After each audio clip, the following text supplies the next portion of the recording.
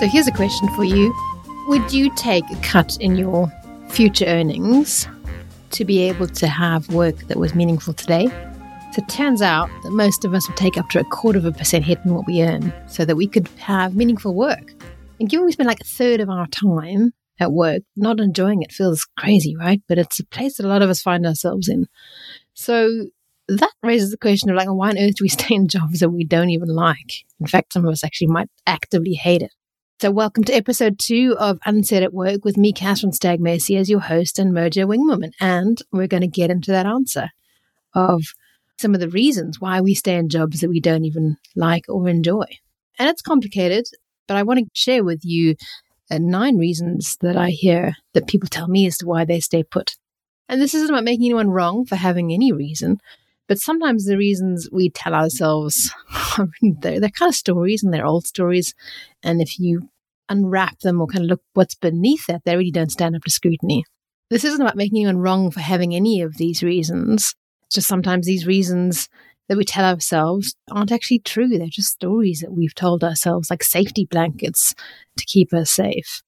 So my hope for you is that by the end of the episode, you'll have identified if you're using any of these reasons as a safety blanket and maybe have some more insight to know how to explore this a little further and unpack it for yourself. And I'll share with you some steps you can take if this is you, if you are finding yourself with these safety blankets and a free guide that I've created. So more on that in a bit. Before we're going to get into those reasons, let's just talk about the reality that we find ourselves in. At the time that's recording, it's October 2022, and the cost of living crisis and interest rate rises are pretty much headline news all the time in the UK. Problems elsewhere around the world around cost of living crisis. So once again, the world is looking like an uncertain place. I just want to acknowledge that the idea of moving for some people at this time may not be an option, may not be on the cards for you. And you know you best, right? So you do you. So with that kind of little health warning, I want to let's dive in. Let's dive into the first reason, and these are in no particular order. But the first reason that I hear is you tell yourself that wanting more is selfish. I've heard this before. It's selfish and indulgent to dream that you could have anything better than what you have, because actually what you have is pretty great by other people's standards. You have reasonable pay and a decent environment, but it's just not working for you. So wanting something else feels indulgent. And my offer that is that you reframe this idea of selfishness. So wanting more meaning and fulfillment for yourself doesn't take away what you have, doesn't negate what you have. And you can also want more while still being grateful for what you have. This isn't we're not in a binary situation.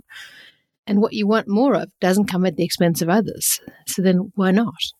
Most of us are just not used to prioritizing our needs. Well, actually, many of us not even used to understanding what our needs are.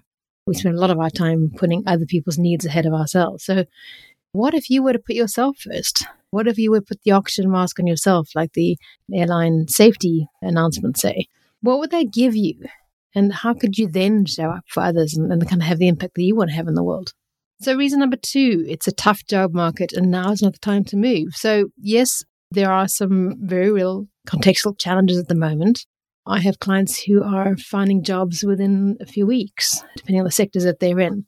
So a little fun fact, wind turbine technicians are the hot ticket at the moment. Did you know that? 61% increase in the hiring of people with these skills. So, okay, jokes aside, wind turbines may not be in your future. But the point is, whatever cycle of the economy, there are companies who are always doing well. So take the pandemic, tech companies like Zoom and Netflix did really well, and they hired aggressively. At the same time, the world of consulting did really well. So even in tough times, there are going to be sectors who are hiring. And just more broadly, some sort of longer themes across the economic cycle that are extra hot, inverted commas, things like sales roles, digital marketing, content creation, diversity leads. These are roles that have been growing for some time, and you can add into that sustainability. So here's my question for you. When was the last time you actually checked what was out there in your area? Or maybe more fun question, when was the last time you checked what was in the area you were interested in, which may not be the area that you're actually in? You might be surprised. So reason number 3 to stay in the job that you say you hate is that you are not ready to throw in the towel of your career. You've invested a lot in where you are. You've got a lot of experience and education and building skills to get to where you are. And the idea of, if the option is a career pivot, the idea of starting all over again at the bottom of the ladder in some other industry just feels a little too much to swallow. Like, I get that. But buried in that assumption and that thinking is that you have to throw it all in. There are ways you can make small changes, like this idea of adjacent moves, change the sector, but do some same kind of work that you do now in the sector and then change the nature of the work. So there are imaginative ways of leveraging what you've invested in and what you are, the experience and education skills that you're standing on, and you don't have to throw it all in and start all over again at the bottom. There are options, this idea of adjacent moves. I've got a free guide that I created just to kind of cover this sort of conversation. And it's really about helping people think a little more broadly about what the options are to get out of whatever type of rut that they find themselves in. So I'm going to include the link in the show notes. Every time I work through this freebie with a client of mine, it usually brings some quite big shift in the mindset about how they're approaching what might be next for them. So check out the show notes. Reason number four to stay in the job that you say that you hate. Your boss keeps giving you raises and bonuses. Oh, I know this one. Those awful golden handcuffs. If you're a talented employee and a valued employee, you're going to get the financial rewards. And that's the good news, But it's going to feel a little out of alignment for you. I mean, that's probably why you're still listening at this point to this episode. Those rewards are feeling out of alignment with how you actually feel about the job and the way the job brings reward for you, like intrinsic motivation. Who doesn't love a good monetary, reward, a bonus, a raise? But once you've achieved some level of financial stability, and depending on the research, you're looking at sort of $60,000, $70,000 a year, money is not a big motivating factor. Know that there are other places where you may get similar salary and you may get the same sort of rewards.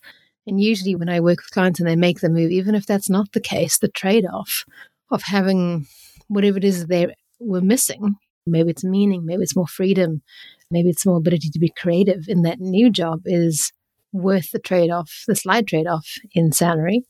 But yeah, don't let money become the golden handcuffs on you finding your meaning. It's just really not worth it. The reason number 5 is that you think you've got to have figured it all out before you make the move, right? This is the idea of, like, I can't put a foot forward until I know where the foot's landing. So you're waiting for the right idea, the right job, the right time. But really, what does the right job or idea ever look like? You're waiting to discover your passions. They're not going to be hiding around the next corner, I can promise you that. We are so used to having our lives mapped out for us from small children right the way through university that when we have this sort of confidence crisis about where we want to go with our career a little later in our lives, we're completely ill-equipped to start again on our own path. This is not the school's sports team where you're waiting to get picked. Like, stop waiting. This is your life. You get to make the move. You don't have to have the next 10 steps mapped out before you make the first one. Because you make the first one, the next step then becomes clearer. So reason number 6, you have no idea what that next step could be. But it's a sort of variation of the previous one, that you have to know what your big why is. What motivates me? What's the compelling North Star? If you've seen Simon Sinek's TED Talk on why, then you'll understand where I'm talking about here. You may not find your one thing. That's a harsh reality. But still find fulfillment in what you do. And not taking action because you don't understand your why, what motivates you, is just a rubbish excuse. There are books, there are courses, there are coaches there to help you with this. Like, watch Simon Sinek's TED Talk on this. If that is the reason you're telling yourself why you can't make the next step, then do the work to find out what that is. And I would also say to you that maybe that isn't necessary. You don't have to know what drives you to take the next step. So reason number 7, you tell yourself you don't have the right skills. You've been told your whole life that you need, there's a skill set for the right job. So a few points to make here. The good chances that you have a bit of a blind spot at just how many skills that you have, how deep your skills bag is. So do a skills audit. Like, ask 5 people that you trust what skills and superpowers that they see in you. And you will be surprised. Every time I ask my clients to do this exercise, they are both surprised, and it gives them an incredible amount of confidence to do whatever it is they're trying to do. If there is a technical skill gap that you feel you don't have, a friend of mine is wanting to get into sustainability. That is not her background at all. She knows very little about it. So she's done, over the summer, 2 courses in sustainability online. Be clear about what the skills are that you need to have, that to build on the skills that you already have to make that move. So reason 8, you worry about the financial cost of change in any job, and so you stay put. The chances are it's been a while since you've reviewed the family finances, and so you're telling yourself that you can't take the hit in maybe a little drop in salary or the insecurity of having to not have any income for a certain period of time. Here's my challenge for you. Like, without having a very up-to-date review of the finances, without knowing what the minimum versus the nice to have versus the awesome income is, without any of this clarity, any change in work circumstances that doesn't match exactly what you have now is going to seem risky. So that's very limiting. So give yourself some space. Do the financial review, and that's going to give you a lot more options about what's possible in the short term and the long term. And the final reason number 9, why you stay put in the job that you say you hate, is that you tell yourself you don't have the right network. It's kind of linked to skills and knowing the next step. Point is, you can expand and diversify your network. Here's the thing that you could do. You can make a list of 20 people you know, colleagues and bosses, past and present, and just have a short coffee meeting with them, in person or online, depending on what's going on in your life, and ask them loads of questions, like ask them what's exciting or evolving in your industry and who they think you should be talking to, ask for introductions. People love talking about themselves. Get them talking about themselves and where they see, what they see for you. And you'll be amazed at the goodwill in your network. If you have a sense of where you want to go, maybe sustainability is lighting you up or diversity and inclusion work is lighting you up, but that's not your area. Ask for introductions into people that your network knows who are in those sectors. You'll be amazed at how much goodwill there is in your network, I promise you. So let's bring this to a close and give you some things that you can work on. The upset of the pandemic, and it's certainly true for me, was it just laid bare what we've been tolerating. And if one of those things that you've been tolerating, you now realize is the job that doesn't light you up, this is the chance to put you back in charge of your career and create consciously what's a meaningful next chapter that you want to have. So 3 things I suggest to do off the back of this podcast is, 1 is make some time. I get a lot of I don't have time to think this through. Essentially you're saying to me, you don't have time to think through what matters about your own life. You don't matter enough to make time. Chances are you're doing a cracking job, an A+ job at the moment. So what if you freed up some time by doing a B- job? Maybe don't tell your boss this, but take a personal sick day. Just create some space. You leave at 5:30. Don't take on a new project. Create a chunk of hours over 1 month to do the all-important career wash-up and review and have those interviews with your network if that's what you're planning to do. Make the time. You do matter. And then do the review. Be honest with yourself about what's working and what's not working. It sounds easy to do, but it's kind of hard. It's hard to realize that it's hard for us to admit what's not working if we don't know how to fix it.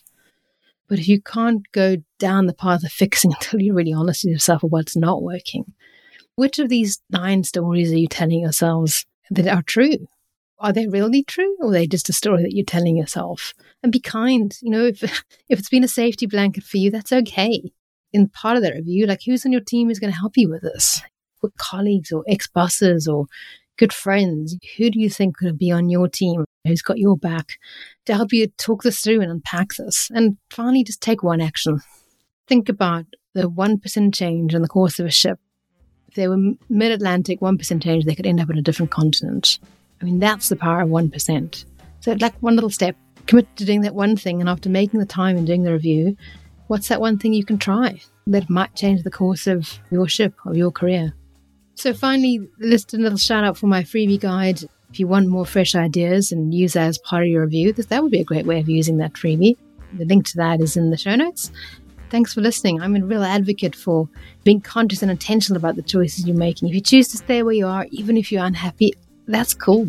But be clear as to the reasons why you stay. If you choose to do something about it, hats off to you. It's going to be a fun ride. So if you've enjoyed the show, please rate and review us on Apple Podcasts or wherever you're listening. And come back next week for a discussion with my guest, who's someone who's made a move from being corporate to being freelance and setting up her own business. And she's absolutely flying. So it's an inspiring story, which is why she's on the podcast. Until then, this is your wing woman, Catherine Stagg Macy, at the Unsaid at Work podcast, signing off.